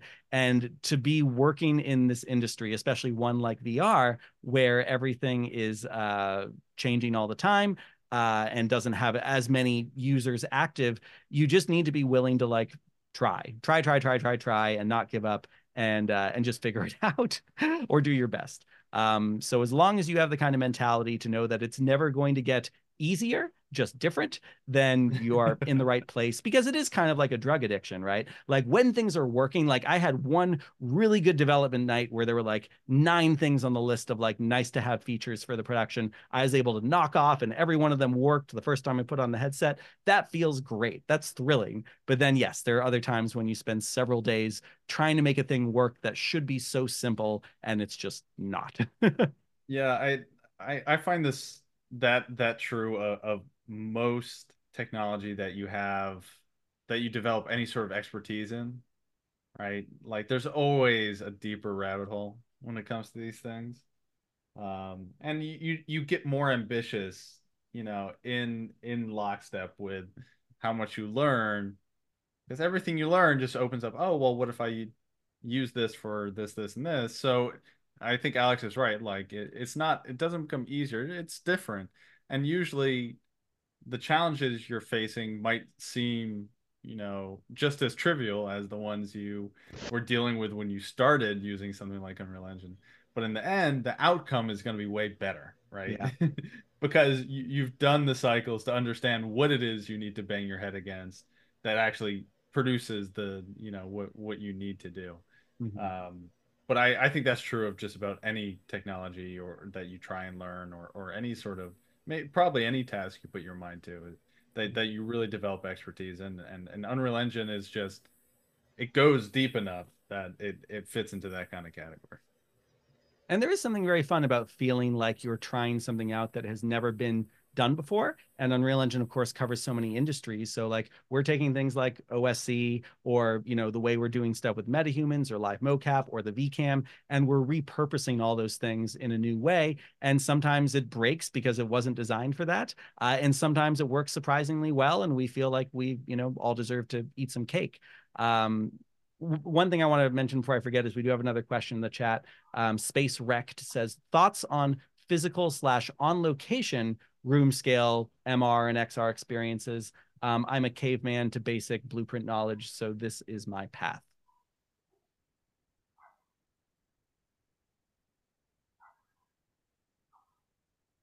Do you want to answer that? I'll mention briefly that we do stuff sometimes that is on location. It is always interesting when you're trying to program things for a particular place.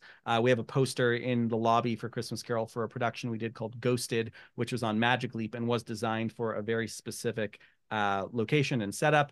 And that's interesting when you're like, people are going to be sitting at this table and this is the stuff in the environment, and we want all of that to be part of the show instead of things being entirely virtual. Everything with Apple is going to be very much with that as a consideration, because you can literally dial up and down how much of the real world you see. And if you want the real world to be any part of what's going on, then that becomes a really big design consideration. And you have to find yourself thinking about, how do I procedurally have things that will always work as long as there's a table or a chair? And how do I have things that are like, well, we really need to like get rid of the real world and have everything be virtual for this to be effective correctly. I'll also give a quick shout out to a production we're working on for next year called Ink and Paint, which will be opening probably sometime in April. And it's basically Who Framed Roger Rabbit live in a physical theater with like AR characters moving around a space. And there's elements that you will see regardless of whether or not you're using an AR device. And so the mixing and matching of like, how do you make something feel magical, and how do you make the tech feel like it's servicing narrative and story without it feeling like a gimmick? That's always a really interesting challenge. What do you think, June?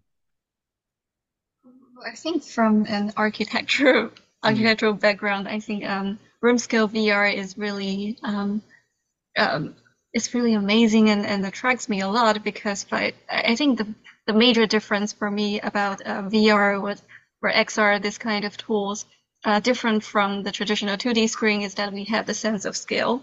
So we can use our physical body to just experience the world, the virtual world that is that's presented to us by grabbing our or by stealing our visual and sound system to fake it, and with the actual space to play with and to just kind of to experience it, is just make it even more believable. So yeah, and like the Four Seasons project we briefly mentioned is the full room scale VR project. That I think gives room scale is an understatement there. yeah, it's a what is like 5,000 square feet garage scale or like yeah. Yeah, well, I do hope there are more that kind of project. Yeah.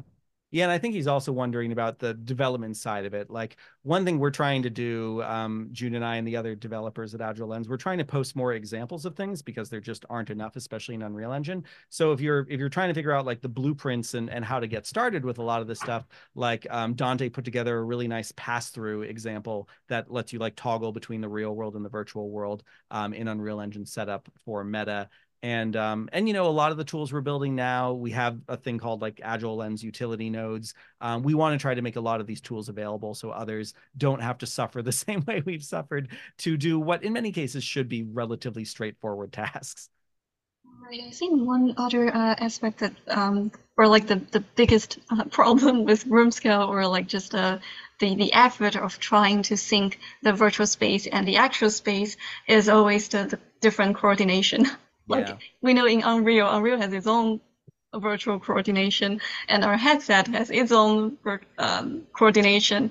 And if like in Four Seasons we use OptiTrack, OptiTrack also has its own coordination that they use to just label the position of the space. And so the real problem is always within how to sync every coordination and make sure they are all talking to the same point in the space. It's the biggest pain. Yeah, but that's the thing too, is Unreal Engine can talk to all these things, sometimes through different protocols, but it's all possible. And sometimes we end up doing things that are incredibly complicated just because we know it's possible. Even if it isn't probable and it's not how something is designed, we get really excited when we realize that something is not outright impossible. Speaking of things like OptiTrack, I've got this fun Iron Man hand here. I'm actually wearing it backwards because I wasn't looking at how I put it on. Someone who we brought on to Agile Lens for the Four Seasons project, his name is Sam Baker. He just released this Indiegogo campaign, or they're shipping now for, what are they called? The frostbite haptic gloves or something like that. And they're awesome. So they were like $200, and it's got these systems in here that actually pull back to make you feel like there's actually tension on things. And also on top of here, I've got the Vive ultimate tracker, which is one way that this can detect where you are in space. But like this is a new piece of technology that might be able to replace all the stuff we're doing with OptiTrack. Because if you have 5 of these, they all know where they are in a relative position to each other. And so we could put one of these on the heads of 5 different people in a MetaQuest Pro. And in theory, all that data could be shared and it's all inside out. So then, no more need for $300,000 in OptiTrack equipment. Maybe. So it's interesting with the Four Seasons project that we're going to have opportunities to keep doing R&D as new software, hardware, et cetera, comes out to kind of stay on the bleeding edge. And hopefully it will inform all the fun, wacky theater projects we do as well. Yeah. Awesome. I feel like this has been a really great deep dive into what you guys have done here. Obviously, a ton has changed. Any final thoughts here before we wrap up the podcast tonight? All I'd say is tenacity and just reminding people that like you got to be willing to push through when things aren't working, or find workarounds. Like if something actually is giving you a headache for 3 days, jump over to something else. I practice something I like to call productive procrastination, which is I try to have like a list of like 5 to 10 things where it's like, maybe this is the most important thing and this is the least important thing. And I might jump over and procrastinate from the most important thing by doing the least important thing, but it is still something that needs to get done. And then like, no matter what, something useful is happening. And just by making your brain tackle different kinds of problems, which is very easy to do with how widespread Unreal Engine development is, I think it's a good way to solve problems, even if they aren't the problem you need to necessarily be solving at that particular moment. It also really helps to have a good team. So this year, having more people to work with, June and I have been able to expand to a lot of other really talented developers. Even if you're remote, having a good Slack or Discord where you can all, share ideas and bounce off each other and get other eyes on something, that makes a huge difference. But it's all worth it. It's all worth it when you get to say you made something that is super exciting and maybe the first of its kind. Maybe it feels a little bit like we're the early days of ILM or Pixar, where we're like touching all these things, thinking like maybe this is a thing, maybe it's not. Oh, cool, there's something here. Let's keep going with it. And please, everyone, do come see Christmas Carol. Friday, 7 p.m. Eastern Standard Time. Saturday, 10 p.m. Eastern Standard Time. Sunday, live stream all day of pre-recorded content. We'll leave the YouTube chat open if people want to say hi to us or to each other. That's all I have to say. June, how about you? Yeah, that's probably about what all I want to say as well. But I want to shout out to our other people in the dev team. Thank you, Dante and Josie and Arike and Sarah, and also all the crew members that are not dev team. Sorry if I miss anyone, but Steph and Jackie and Carlos and John, and we also have one new camera person. Sorry, I forgot the name. John. But His name's John. I already had John. I thought we have a John, third one. it's John Carl. Oh, there was another one. Yeah, you're right. I'm sorry. There's one more, but the very fresh one. Yeah, and of course Kevin. Sorry, Kevin and David. Everyone should go to xmascarolvr.com/credits, or when you come to the show, we do have the credits roll at the end when we take you back to the lobby. So yeah, it's been a really wonderful team. We're really lucky to be among such awesome people. And sorry, Sam Baker, it's called the Bifrost Pulse VR Haptic Club. Definitely want to give that a proper shout out. It's super cool. Everyone should check it out. Yeah, and please come see the show. Yeah. Awesome. Well, at that, I'll go ahead and say, hey, if you listen to this point in the podcast, you're a super fan. You're a super fan. You can leave us a like or subscribe or any of those things. And happy holidays to those of you who are listening to this in time for that to be relevant. Or, you know what? Whatever holiday it is. Happy holiday! Exclamation point. All right? Yeah. And we'll catch you in the new year. 2024. If anyone is going to be in Mesa, Arizona at ASU at the beginning of the year, Kevin and I will be there showing some stuff related to Christmas Carol, and we'll talk more about this at another time. But kind of the entertainment gamified version of all this, which we call Line, which is really meant to be kind of a VR karaoke theater game. So little tease of that, more on that in the future. Hope everyone has a wonderful rest of your year, and yeah, see you again. And thank you, June, for joining us. Thank you so much, June. This was very last minute. I Thank you. asked June 10 minutes before we were going to start if she wanted to come talk about like leading the development team on this project. And thank you for being game, June. You're always amazing and a delight. And I feel very lucky that we've been able to work together for a few years now. Yeah, thank you for the name. It's fun. All right. Catch everyone later. Goodbye.